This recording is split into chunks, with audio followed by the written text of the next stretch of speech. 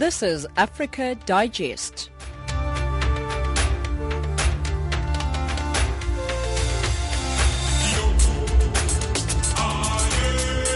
A very good evening and welcome to Africa Digest on Channel Africa, the voice of the African Renaissance. We are coming to you from Johannesburg in South Africa and on frequency 9625 kilohertz on the 31 meter band to Southern Africa. We are also on channel 902 on the DSTV audio bouquet. My name is Spumelele Zonde with Asanda Mataunyane.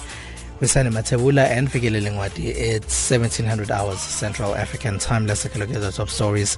Angolan authorities accused of tightening screws against freedom of expression. And innovation by SADAG shortlisted for a prestigious award. In economics, Mauritius narrows its first half pre-tax loss to $4.1 million. And in sports, 27 African countries joined the race to Russia 2018. Here's Asanda Matsumian.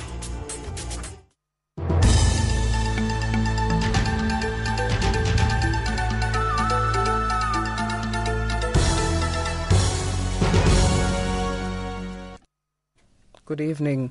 According to a new report published by journalists for justice rights groups, Kenyan defense forces in Somalia are actively involved in illegal charcoal and sugar trade, including widespread human rights abuses. Kenyan soldiers have in the past been accused of engaging in various human rights violations such as rape, torture and abduction, and conducting airstrikes targeting crowds and animals in Somalia.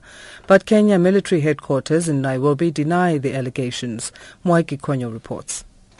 Kenyan military headquarters in Nairobi has denied the allegations, insisting that Kenyan soldiers in Somalia were fighting hard against the Somali insurgent Al-Shabaab as part of the AU mission in Somalia, AMISOM. Kenyan soldiers were deployed in Somalia in 2011 after a string of kidnappings of tourists and aid workers blamed on the Somali Al-Shabaab militants. The new report by journalists for Justice Rights Group is based on months of research in both the Somalia and Kenya, including interviews with the sugar traders, porters, drivers, Kenyan and United Nations officials, including Western intelligence sources. A report by the U.S. Holocaust Memorial Museum has found that Islamic State militants committed genocide against Iraq's Yazidis and carried out crimes against humanity, ethnic cleansing, and war crimes against other minorities. The crimes were committed in Nineveh province between June and August last year.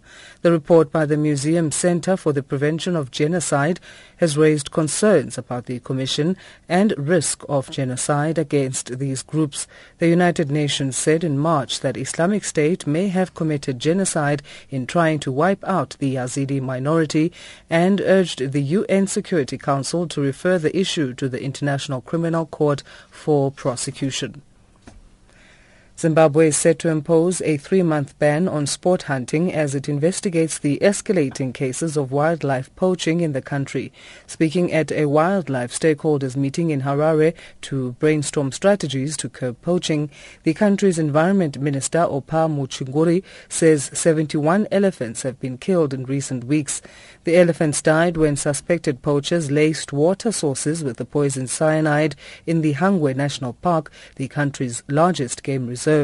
According to Muchinguri, the poachers have moved north into Mana Pools National Park, a UNESCO Natural World Heritage Site.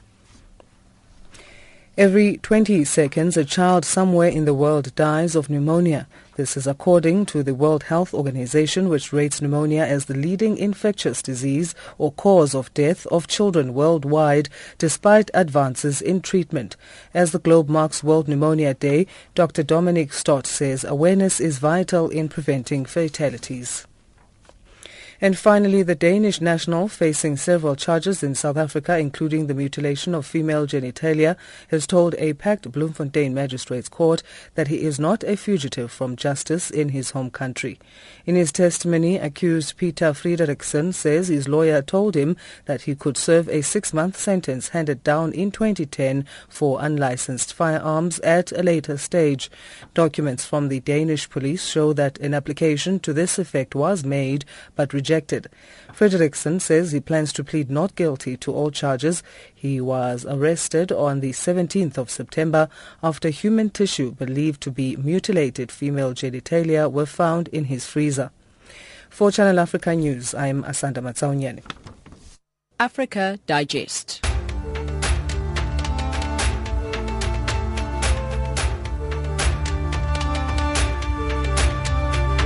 You're listening to Africa Digest.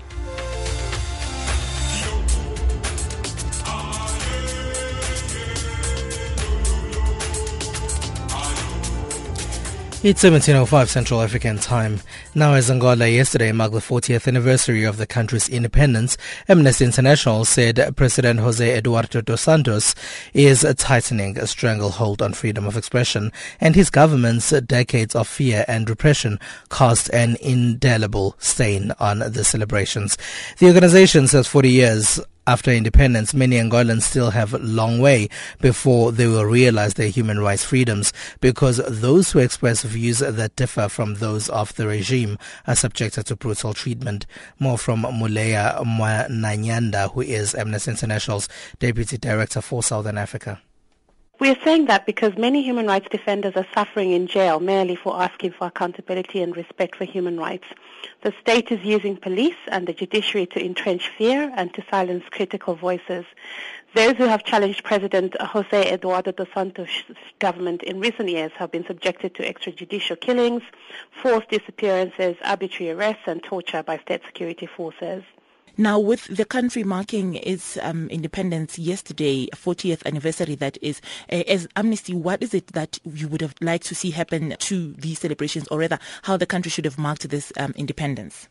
I think the country should have marked this independence by having freedoms for all, by allowing people to express themselves, to assemble freely, and not to arbitrarily arrest people who do not necessarily agree with the government, or people who just simply sit together to talk about democracy, because Angola is purportedly a democracy. So it's, according to its constitution, it's a democracy, but in practice it's really not. So in order for people to enjoy real freedoms, it must be there in law, but also in practice. Amnesty has also raised concern with regards to the 16 activists who've been imprisoned in Angola. Ultimately, what is your concern with regards to the arrest of these activists, and what would you like to see happen to them? So the concern with the arrest of these activists is that you will recall that they were arrested and held for over 90 days before they were charged. And they've been incarcerated now for 5 months, and they're only going to court next week, rather. So our concern really is that these are people who were just arrested for discussing freely issues around what they think about how the country is being run. So our major concern is that they have been ill-treated, and secondly, that some of them, as a result, have gone on hunger strike, resulting in really terrible consequences for their health. So what we would like, actually, is for them to be released, for their charges to be unconditionally dismissed. African media leaders have started deliberations on pertinent issues in the media industry that they feel need to be changed if the media is to play a positive role in information dissemination. They are meeting under the African Media Leaders Forum that is organized by the African Media Initiative. Coletta Wanjoy reports. African media leaders meet every year to discuss arising issues as well as those that have continued challenging the freedom and operation of the media industry in Africa. According to this year's forum that has just begun in Johannesburg, South Africa, as Africa is growing economically, the media seems to be stuck on less reporting on this growth. The media reportage is often clouded by news of political conflicts, fantasies, less details on arising issues, and in the long run, the Western media seems to have taken over the role of reporting about Africa. At the African Media Leaders Forum organized by the African Media Initiative, the president of Mauritius, Amina Gurib, has thrown a challenge to both the media owners and media practitioners to step up their responsibility. Seen against this backdrop, the time is opportune to ask several key questions. What role African media can play in shaping evidence-based conversation about development? At a time of rapid transformation, how can a more positive and hopeful narrative emerge. Are African media up to the mark by creating the space for participatory citizenship to take hold and drive the conversation needed to sustain Africa's positive trends? Finally, I would like to use my pulpit to call for a more hopeful, people and development-centered narrative that can be embraced by all Africans. Mamadou Biteye, the managing director for Rockefeller Foundation, on the other hand, has also pointed out that African media has failed to delve deeper into issues and end up feeding the population with half-researched work. Do you really ask yourself, why do I report on this story? Is it just to get the job done and get paid? And this only in those instances where the media do get paid? Or is it to bring about desired change and also equip citizens with the information and help them hold stakeholders to account? In a bid to change the media conversation in the continent, Dr. Iqbal Sav, the founder of the Sekunjalo Investment Group that has invested widely in the media industry, says that content that is put out by African media has to change for the better.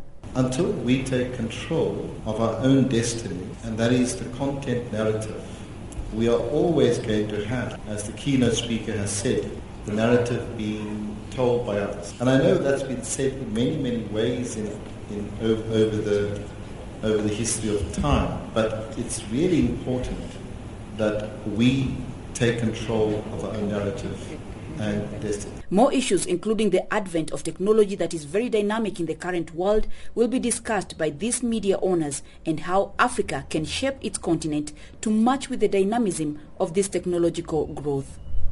Coletta Wanjoy for Channel Africa Radio in Johannesburg, South Africa. 17:11 Central African time, right here on Africa Digest on Channel Africa, the voice of the African Renaissance. More than 60 European and African leaders are meeting in the Maltese capital Valletta in an effort to strengthen cooperation in the area of migration and address the current challenges and opportunities. Over the last few months, Europe has been confronted with the unprecedented number of migrants and refugees arriving in the region for various reasons, including conflicts and economic instability. However, thousands have lost their lives during the often dangerous journeys at sea, while others find themselves stranded along the migratory route. For more on this issue, here's a spokesperson for the International Organization for Migration, Itai Veriri. Well, the European Union several months ago established what they called a trust fund for Africa, where they pledged 1.8 billion euros, which we understand is going to be increased, I think, to over 3 billion euros in the coming years. And the idea for this trust fund is that it's money that can be spent in assisting governments to try and improve economic conditions in their countries, whereby young people who are usually the ones who migrate in this manner can actually stay at home. Now, it certainly doesn't sound like a lot when you really consider that you're talking of a vast continent, and also when you compare it to, say, last year, 11 billion euros was repatriated as remittances.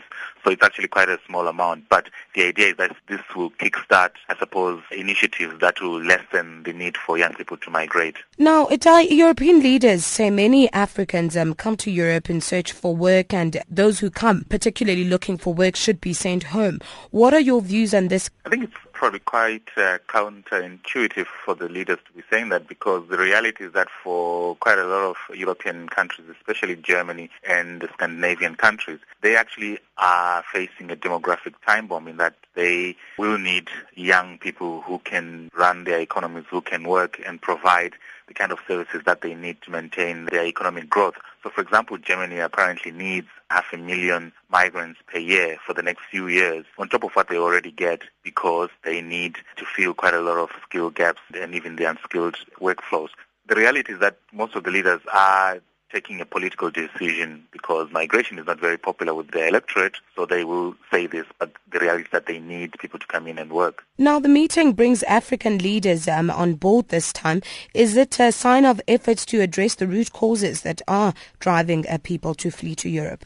Definitely is, and it's also about time that this kind of meeting was held, because so far we've been hearing a lot about what the European Union is doing to try and deal with this migration situation. So having the African leaders on the table is essential, because most of the people who are migrating and also sadly dying through this migration process are Africans.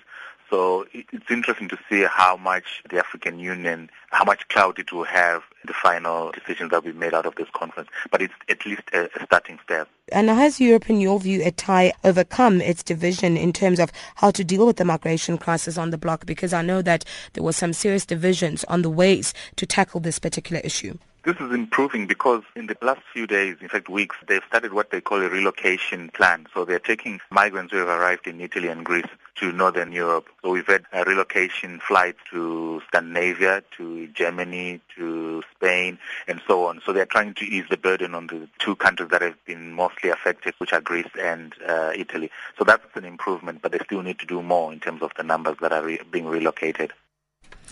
Itai Veriri is a spokesperson for the International Organization for Migration, and he is in Geneva in Switzerland, and he was talking to Zekona Miso. Across the globe, every second, there's always a breaking story. Koltanjoy for Channel Africa Radio in Ethiopia's capital, Addis Ababa. For Channel Africa, I'm Lilian Strobach reporting from the ICC in The Hague. Reporting for Channel Africa, I am Hilda Kekeloa in Zambia. Our cutting-edge and hard-hitting journalism leaves no stone unturned, giving you the whole picture every time. George Muhango, Channel Africa, Blantyre. This is Lansana Fofana reporting for Channel Africa from Freetown. Reporting for Channel Africa in Harare, Zimbabwe, this is Simon Muchemwa. Reporting for Channel Africa, this is Moki Kinzeka in Yaoundé. From an African perspective, listen to Channel Africa in English, Kiswahili, French, Silozi, Portuguese, and Chinyanja, informing the world about Africa. Ntakwana Ngatani in Mohalizuk, Lesotho. Reporting for Channel Africa, Mwaigi Konyo in Nairobi. Join us every day and know what is happening around you. Channel Africa, the voice of the African Renaissance. 17:16 Central African Time. You can find us on Channel Africa 1 on Twitter. That is Channel Africa 1. The SADAG Commission of Inquiry was yesterday expected to table findings in Mozambique following investigations into Lesotho security and the death of former Army Commander Mambarangwe Mahau. The Commission terms of reference include investigating the circumstances surrounding Mahau's death, as well as changes in the command of the Lesotho Defence Force. Channel Africa's Ilitongo Maboshe spoke to Dr. Anthony Kapa, political analyst and lecturer at the National University of Lesotho, who explains whether the commission will achieve its objectives. Well, we are expecting that it should, given the manner in which the commission conducted its business in Lesotho. What will remain, I think, will be implementation of the recommendations that it is going to make. But generally, on the whole, people are hopeful that it should achieve what it was intended to achieve. What challenges were faced by the Commission? Yeah, the Commission faced very, very serious challenges, especially towards the end of its business in Lesotho. The main issue was the evidence that was to be collected from the political leadership that has crossed into South Africa and those other Basotho who were in South Africa. The government was saying that evidence was not going to be admissible because it was now outside the boundaries of Lesotho. But the Commission nevertheless continued and did its work until it finished. There was also an attempt by one of the military officers to sue the Commission towards the end. But all this came to pass, and we are expecting the report, just like I've indicated, and then the report should be able to chart the way forward. The main expectation really on the ground is that those who have committed acts of crime should be put before the courts of law. There shouldn't be any impunity at all. That is the general mood on the ground. And we hope that SADAG will facilitate the process and make sure that all those people who may have committed crimes will indeed be accountable for what they did, so that the country can find lasting peace and proceed. Dr. Kapa, do you think the exiled opposition leaders will be able to return home after the release of the SADAG Commission of Inquiry investigations? We hope they should be. We hope SADAG this time around will face this issue directly and then level the playing field for all Basotho to go back to their country and put all those that have committed acts of crime to go before the courts of the law. The main reason why they ran out of the country was because they said they feared for their lives. And then SADAG should really facilitate that. They should be able to go back. If SADAG doesn't facilitate that, it will be very difficult for them to go back home. Even this morning, we were listening to the former Prime Minister and the leader of the ABC talking over the media, indicating that they are still prepared to go back home, provided that all those reasons that force them to leave the country, especially the fear of for their lives, once that is guaranteed, they will be able to go back home. There were negotiations between the current Prime Minister and the former Prime Minister until the government offered to provide security to the former Prime Minister in the form of the police, which is what he's been asking for. And then the government also had offered to give him a government house. But the leader of NDC said he wasn't really happy to go back home, leaving other Basotho to the side, leaving other leaders. That is the leader of the BNP and the leader of the RCL, and of course other Basotho soldiers and civilians who have fled. So he said he wouldn't really go back and leave those people here. And we were expecting negotiations to continue so that they can all go back home. But the latest reports we see in the media are that the Prime Minister is saying he has given up hope on that. So we do not know. Now probably what will help us, the Commission report, maybe to chart the way forward. That's Dr. Anthony Kapa, who's a political analyst and lecturer at the National University of Lesotho, talking to Channel Africa's Ilitongo Maposhe. According to a new report published by Journalists for Justice Rights Group, Kenyan defense forces in Somalia are actively involved in illegal charcoal and sugar trade, including widespread human rights abuses. Far from fighting the Al-Shabaab militants in Somalia, Kenyan soldiers have been accused of engaging in various corrupt business practices, including human rights violations such as rape, torture and abduction, and conducting airstrikes targeting crowds and animals in Somalia. But Kenya military headquarters in Nairobi has denied the allegations, insisting that Kenyan soldiers in Somalia were fighting hard against the Somali insurgent Al-Shabaab as part of the African Union mission in Somalia, AMISOM. Kenyan soldiers were deployed in Somalia in 2011 after a string of kidnappings of tourists and aid workers blamed on the Somali Al-Shabaab militants. Here's Mikey Konyo. He's in Nairobi. The new report by Journalists for Justice Rights Group is based on months of research in both the Somalia and Kenya, including interviews with the sugar traders, porters, drivers, Kenyan and United Nations officials, including Western intelligence sources. Far from fighting the Al-Shabaab insurgents in Somalia, the report claims that Kenyan soldiers in Somalia are actively involved in illegal sugar and charcoal trade worth $400 million. According to the report, Kenyan soldiers in Somalia are also involved in human rights violations that includes the rape, torture, and abduction, and conducting airstrikes targeting crowds and animals.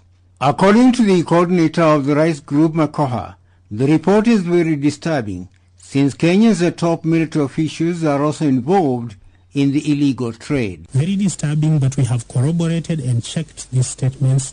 We have interviewed over 50 people, including members of the Kenya Defense Forces serving in Somalia and also those based in Nairobi, and we have no doubt. We have no doubt that these allegations are true. It's really at the top leadership. We are talking brigadiers, we are talking generals perhaps. There are people who are involved, mostly at the officer corps. There are captains, there are brigadiers, there are generals who have been mentioned as being involved in collecting these taxes and in providing protection also for the trade to go on. So these allegations are not as unfounded and as wild as they sound. The UN, specifically the Sanctions Committee, said that the trading in charcoal needed to stop. Kenya has been appealing for the lifting of that ban because it benefits. It's the military officers who are involved in this trade are pushing to make sure that trade, which has been officially sanctioned by the UN, continues. Persistent allegations of Kenya's military involvement in illegal business dealings in Somalia first emerged soon after the army occupied the southern port town of Kismayo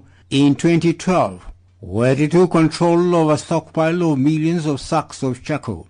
And according to the rice group, the charcoal business still goes on. The Kenya Defense Forces went to Kismayo to stop Al-Shabaab from benefiting from charcoal, and that hasn't stopped. In fact, the stockpiles of charcoal have increased.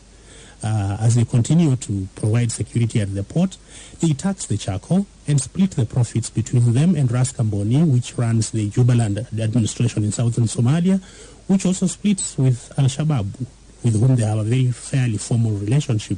They also tax sugar that comes into Somalia, into Kismayo, and then is smuggled into Kenya. Very disturbing, but we have corroborated and checked these statements.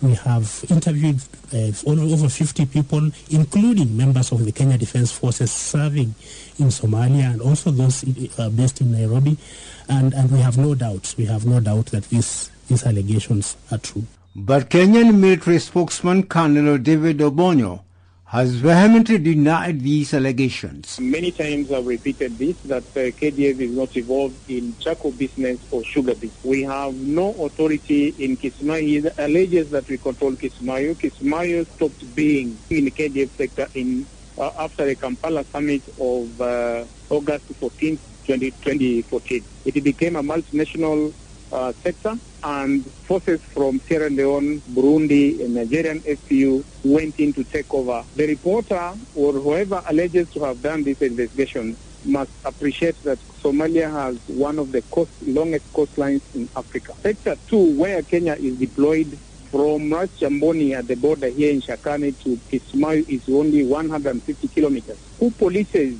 the rest 3,150 kilometers north of Kismayo, up to Bosaso and up to Somaliland? The Somalian authorities themselves appreciate the fact that there are so many makeshift ports along that coast that have not policed. Kenya is not involved. We don't have any naval forces in that operation. You know, sometimes it's very bad for the morale of these soldiers who are deployed there under very hard conditions and surviving for the whole year in very, very hard conditions to ensure that the stability and the security for the Somali people.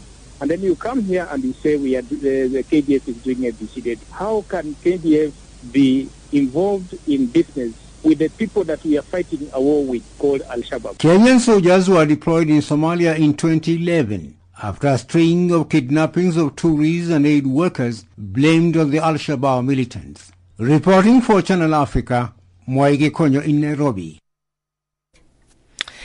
17:27 Central African Time. You're still listening to Africa Digest on Channel Africa, the voice of the African Renaissance, with Ms. Phumelele Zondi.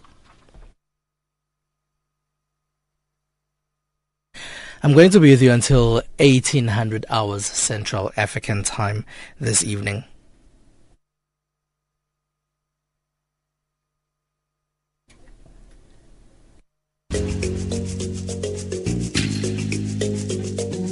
This is Channel Africa, South Africa's official international public radio station on shortwave, internet and satellite. From an African perspective, listen to Channel Africa in English, Kiswahili, French, Silozi, Portuguese and Chinyanja, informing the world about Africa. Channel Africa, the voice of the African Renaissance.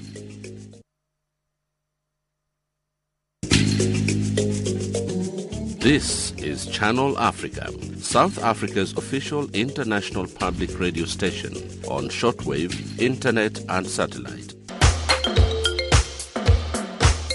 My name is Sipa Hot Sticks Mabuse, a South African musician and an African artist for that matter.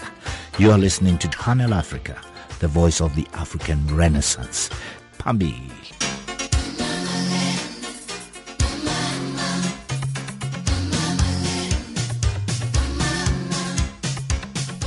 My name is Yvonne Chaka Chaka from South Africa, but Africa is my home. You're listening to Channel Africa, the voice of the African Renaissance.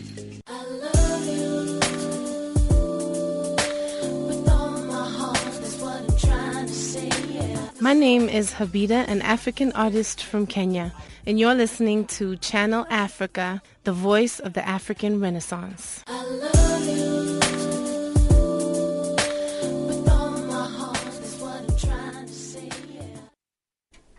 Time for news headlines. Here's Asanda Matsonyan.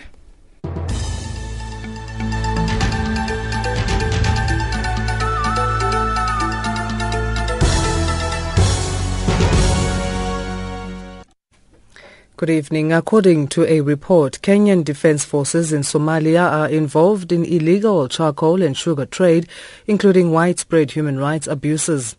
Yemen's third largest city, Taiz, is at the mercy of thousands of Houthi militiamen allied to former President Ali Abdullah Saleh. And at the African Media Leaders Forum, the President of Mauritius throws a challenge to media owners and media practitioners. Your news headlines here on Channel Africa. Africa Digest.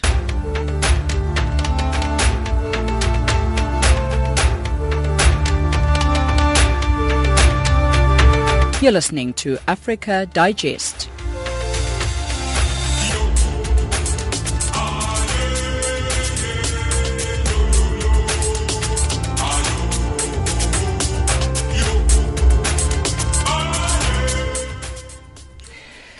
It's 17:30 Central African Time. You still listen to Africa Digest on Channel Africa, the voice of the African Renaissance. With me is Pumelele Zondi. I'm going to be with you until 1800 hours Central African Time. For your feedback and to engage with us, you can email us on info@channelafrica.co.za. That is info@channelafrica.co.za.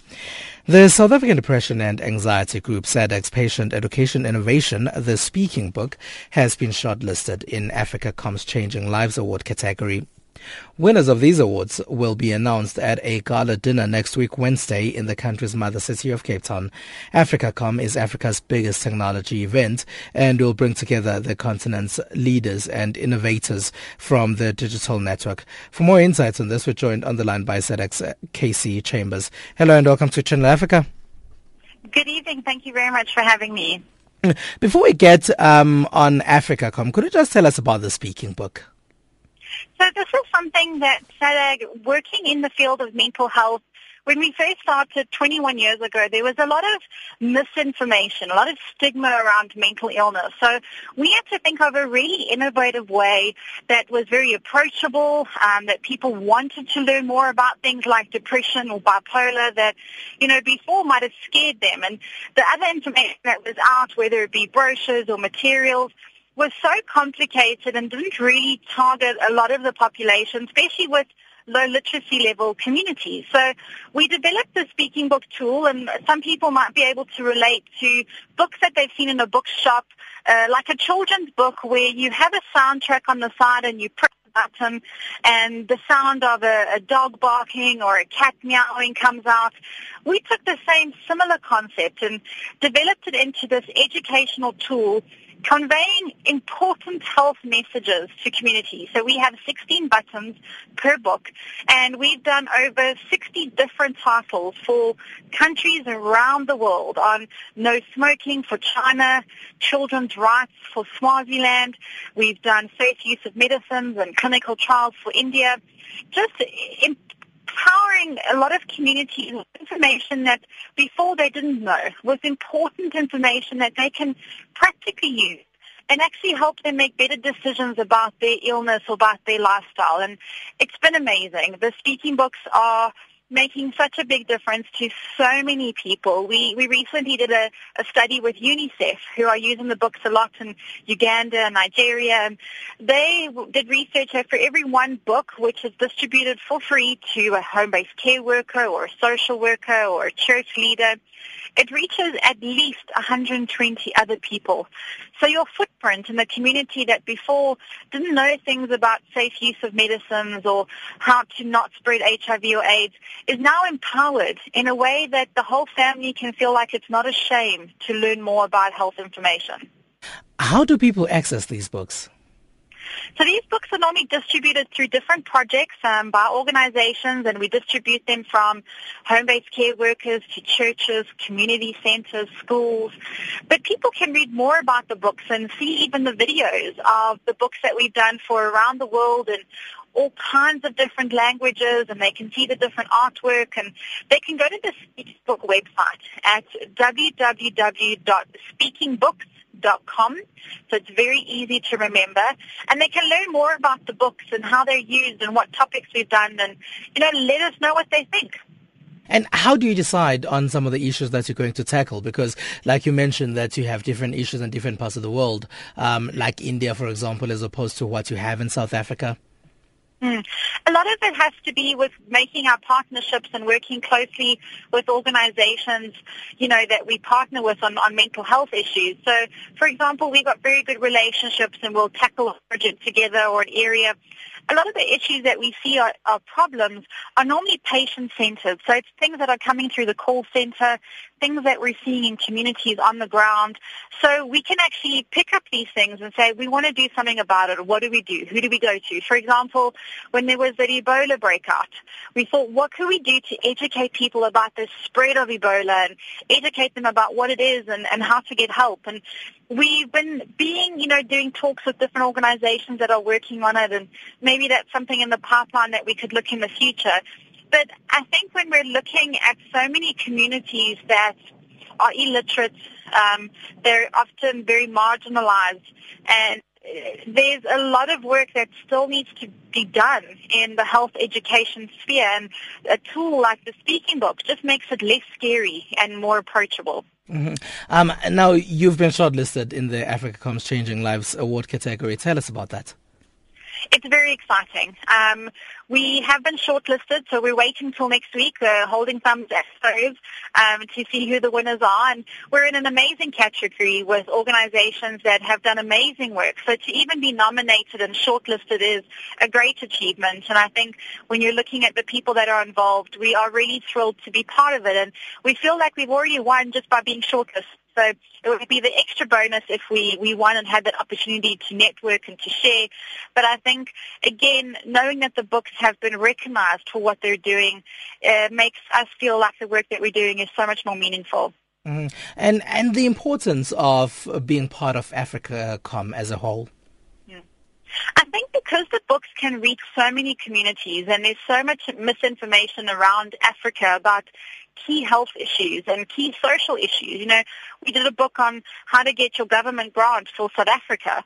So these are types of issues that the book can be adapted for anything and anyhow and any topic. And I think there's still so much opportunity to do it in Africa. So we're excited that if more organizations around the continent see the impact of the book and maybe think that they've got a topic or a cause that they would like to see printed and being used, I think that's what we're hoping to do, is to just network and meet more organizations that we could partner with.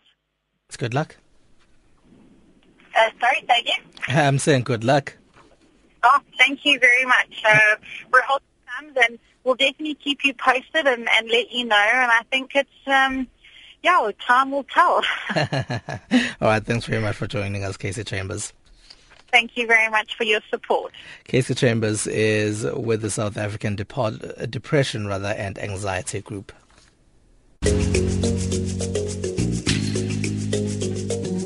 This is Channel Africa, South Africa's official international public radio station on shortwave, internet and satellite. From an African perspective, listen to Channel Africa in English, Kiswahili, French, Silozi, Portuguese and Chinyanja, informing the world about Africa. Channel Africa, the voice of the African Renaissance. With the festive season fast approaching, South African consumers are being encouraged to spend wisely and save money. The South African Savings Institute says the festive period is the opportune time for people to consider forming savings clubs and spend wisely. It says the period should also be a time to proactively plan for savings in the new year. Here's Nhlanhla Mahlangu.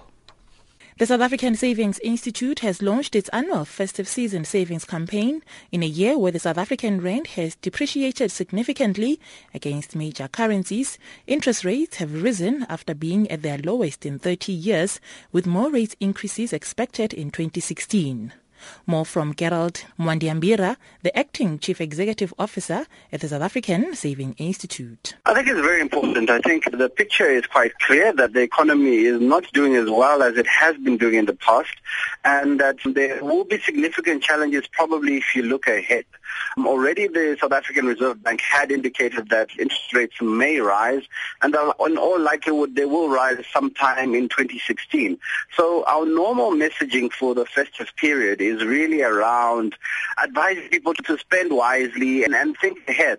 But this year we've taken a step back and said, look, rather than being prescriptive and saying do this, do that, we're saying let's all collaborate and find ways to save. And the first and easiest way to start saving is to take advantage of the fact that we've got families gathered, and let's say something which is family orientated, which would be either Christmas next year or Easter next year. And the thing with saving is once you have done it once and achieved a goal, it becomes easier to then save for other objectives. So what we've done is we've said, let's take it back to the people and say, everyone in South Africa, how would you like to save? The Consumer Financial Vulnerability Index indicates that the pressure on consumers' cash flow has remained consistently high throughout 2015. The Saving Institute says it's clear that most consumers have reached their affordability limits on even basic necessities, and debt remains a major challenge for individuals and families alike. Gerald Mwandiambira, the Acting Chief Executive Officer at the South African Saving Institute, says they'll continue to raise financial education and savings levels to the top of their national agenda, as savings is a significant national objective. I think everybody knows that things are getting a bit harder, and what we're doing is we're not saying being killjoy to say don't enjoy your Christmas. We're just saying enjoy your Christmas and festive period, but remember that 2016 is coming, and if you are going to splurge and enjoy your Christmas, while you're doing it, try and plan ahead and say, okay, next year might be hard. This is how much we spent this year on Christmas. Next year, how can we save the same amount so that next year Christmas no one has to worry about going through this process? So that's the direction we'd like to take it, because we do understand that people have had a difficult year and they do want to let go. All we're saying is be conscientious and be advised that next year could be even tougher than this year. Meanwhile, the recent Old Mutual Savings and Investment Monitor shows that a growing number of saving groups are seeking alternative financial resources.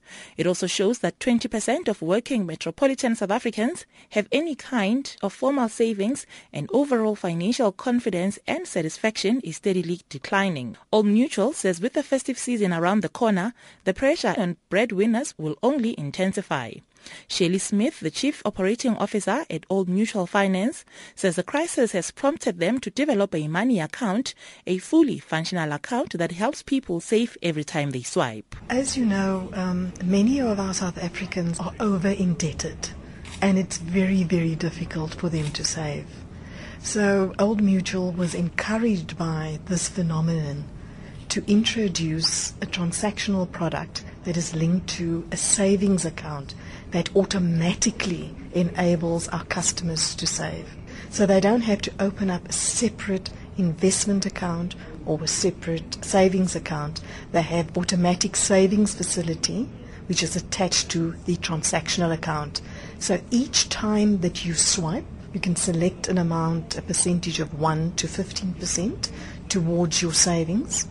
There is also the added benefit of saving a fixed amount every month, which is called focused save. So it's not just a savings as you swipe, but a fixed amount as well on any particular date that you choose to save. She says South Africa has by far the lowest savings levels amongst the 5 BRICS countries. So, if you had to compare South Africa to the remaining 5 BRIC countries, we are at the lowest levels at 16.5%. And it's followed by Brazil at 18%, Russia at almost 30%, India in excess of 30%, and China an astounding 50%.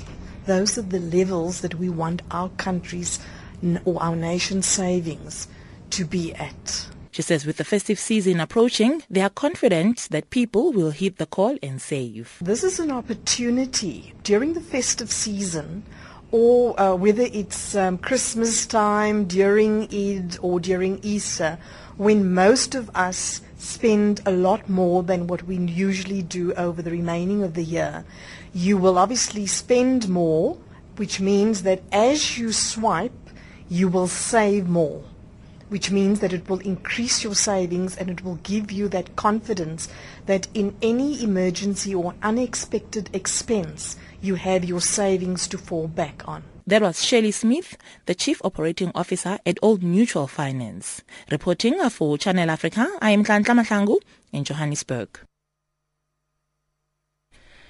Time for your economic news. Here's Wisane Matebula.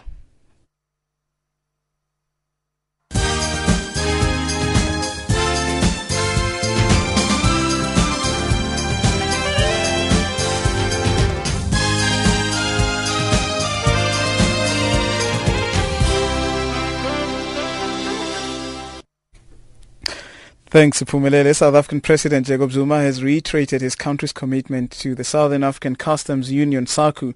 Speaking to the guests at the inauguration of SACU's new headquarters in Windhoek, Namibia, Zuma was at pains to erase doubts that South Africa may have qualms about continuing with the world's oldest customs union, established in 1910. There have been persistent questions regarding whether South Africa is getting value for its money by being a member of the union, which sees it effectively subsidizing the economies of Botswana, Lesotho, Swaziland, and Namibia. The very decision by SACU member states to establish a headquarters, I think it speaks volumes with regard to our commitment to continue with SACU as an important instrument for us as neighbor countries. If we did not have that commitment, I don't think we would have thought of establishing a headquarters. If there was any doubt anywhere that there is no commitment for the continuation of this wonderful organization, this very act deals with that doubt. South African Economic Development Minister Ibrahim Patel has blamed the behavior of some large retail chains that he claims misuse their access to alternative global supply chains to exploit small local suppliers. Addressing delegates at a BRICS conference in Durban, Patel has urged competition law experts to find new ways to deal with the abuse of dominance. He says farmers and small manufacturers are being disadvantaged by the behaviors of big retailers. It includes the challenge of dealing with a species of oligopsonies that emerge with the growth of large retail chains that materially shift the power relations between smaller, more numerous agriculture and manufacturing suppliers and larger but fewer retailers who are able to rely on their market power and also access to alternative large global supply chains to capture economic surplus by the exercise of entrenched power, and who may dictate onerous terms on local suppliers. And further job losses in South Africa's mining industry could be on the cards as production dropped 4.8% year-on-year in September. The largest negative growth came from diamonds, iron ore and other metallic minerals. Meanwhile, production for the platinum group of metals increased by 25% in September from a year ago as a result of a low base due to the crippling strike last year. Market analyst at BP Benston, Makwema Silela, says the drop is not a surprise as commodity prices continue to fall. Unfortunately, if production is low, it means the company will make less money, and if you're making less money, you have to start reducing cost.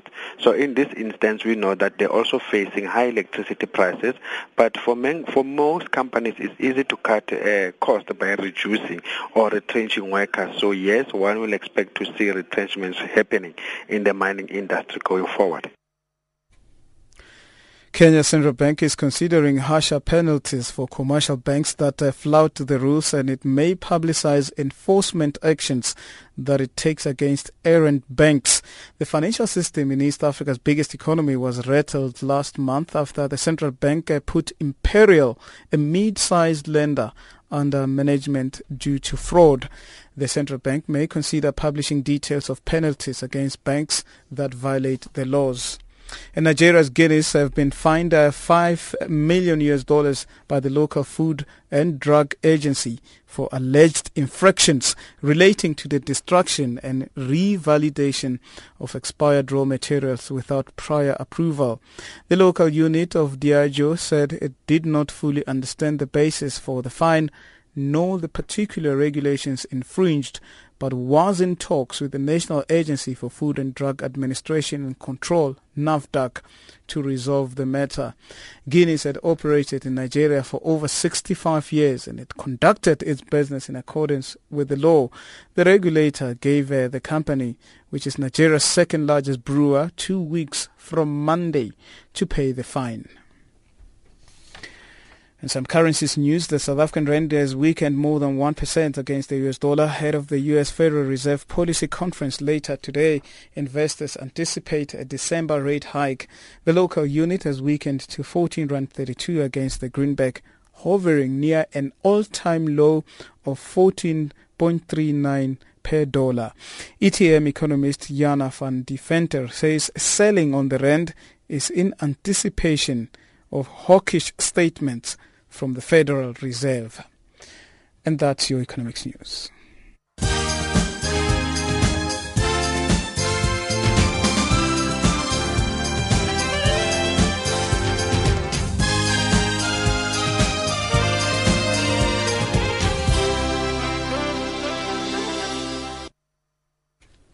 Thank you very much, Usani. It's 17:50 Central African Time. Time for sports news.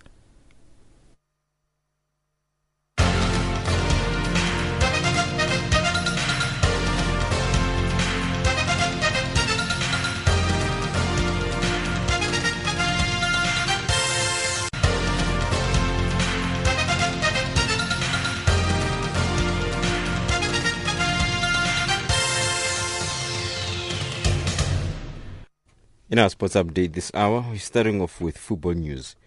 While 13 African countries have already had to say goodbye to the dream of competing in the 2018 FIFA World Cup Russia, 27 others join a race this week that will end with the ultimate prize of participation on the grandest football stage of all. The 40 teams remaining in the African qualifying competition were drawn into 20 pairings, with the winners of the two-legged ties advancing to the group stages. 5 matches will take place from Thursday afternoon into the night. Togo hosts Uganda, Burundi hosts DR Congo, Benin are at home against Burkina Faso, Guinea are in Windhoek against Namibia, while Morocco are at home against Equatorial Guinea. South Africa's senior women's team Banyana Banyana will play either Mauritius or Botswana in the African Women's Championship qualifying match for a place in the finals in Cameroon later next year. The finals will be staged from the 19th of November to the 3rd of December, with South Africa seeking to win their first African title after several near misses. Fran Hilton-Smith, Technical Director for Women's Football at the South African Football Association, welcomed the draw. Well, I think a very good draw. We played Botswana on a number of occasions. Haven't played Mauritius. They had new kids on the block. So I'm pretty confident it'll be a tough game against Botswana, of course, but we hope to get through so we can qualify for now the 10th edition of the African Women Championships, which, yes, will be held in Cameroon in November, December next year. Always a very tough competition, but an exciting one. So we look forward to meeting the old foes again, like Equatorial Guinea, Cote d'Ivoire, Nigeria, Ghana, in that tournament. And the Confederation of African Football, CAF, has extended its deepest condolences to the Liberia Football Association as the passing of the General Secretary of Liberia Football Association, Alfonso Amar. Amar passed away on Wednesday night after losing a battle with liver cancer, for which he was recently flown to India for treatment. Amar was laid to rest earlier on Thursday. And the prospect of Russia being banned from next year's Olympic Games in Rio appears to have receded after the IOC President Thomas Bach admitted the organization lacked the power to ban the country. The World Anti-Doping Agency, WADA's independent commission, has called on Russia to be barred from the Games, but Bach says the IOC has no authority to do so and that any such decision must come from the IAAF, Athletics World's governing body. On to cricket news. Proteas seamer Vernon Philander has been ruled out of the remainder of the Test series against India after sustaining an ankle injury during a training session in Bangalore on Thursday morning. Kylie Abbott has been called up to replace Philander and will join up with the squad on Friday morning. Proteas manager Dr. Mohamed Musaji explained Vernon rolled his left ankle during practice at the stadium in Bangalore this morning. He was taken to the hospital for the MRI scan, which confirmed an ankle ligament tear, which will rule him out of the current series against India. He will return back to Cape Town this weekend to be assessed by one of the Cricket South Africa's specialists. And finally, with BMW Masters golf, Sergio Garcia leads the BMW Masters in Shanghai into round 2. Nick Dye reports. Rose won the Hong Kong Open on his last outing. He's recharged the batteries since, and considering he came close to victory here at Lake Mallorca last year behind Marcel Ziem, well, the world number 6 will expect to thrive. Henrik Stenson, the Turkish Open champion, Victor Dubuisson, Sergio Garcia and Ian Poulter will also be of the same mind in the third event on the tour's final series. But with Dubai next week and in McIlroy's absence, it'll be intriguing just how close Willett can get or whether he can even pass the world number 3 in the race. Willett finished in style with a closing 62 last week in Shanghai, and he makes the move across the city brimming with confidence. That's the sport news this hour.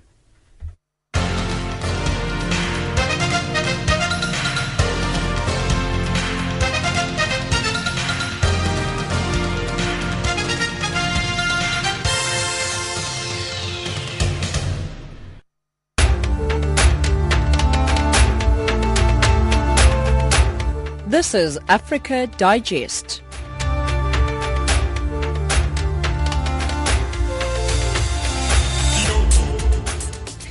Let's look about top stories. Angolan authorities accused of tightening screws against freedom of expression and innovation by SADAG shortlisted for a prestigious award.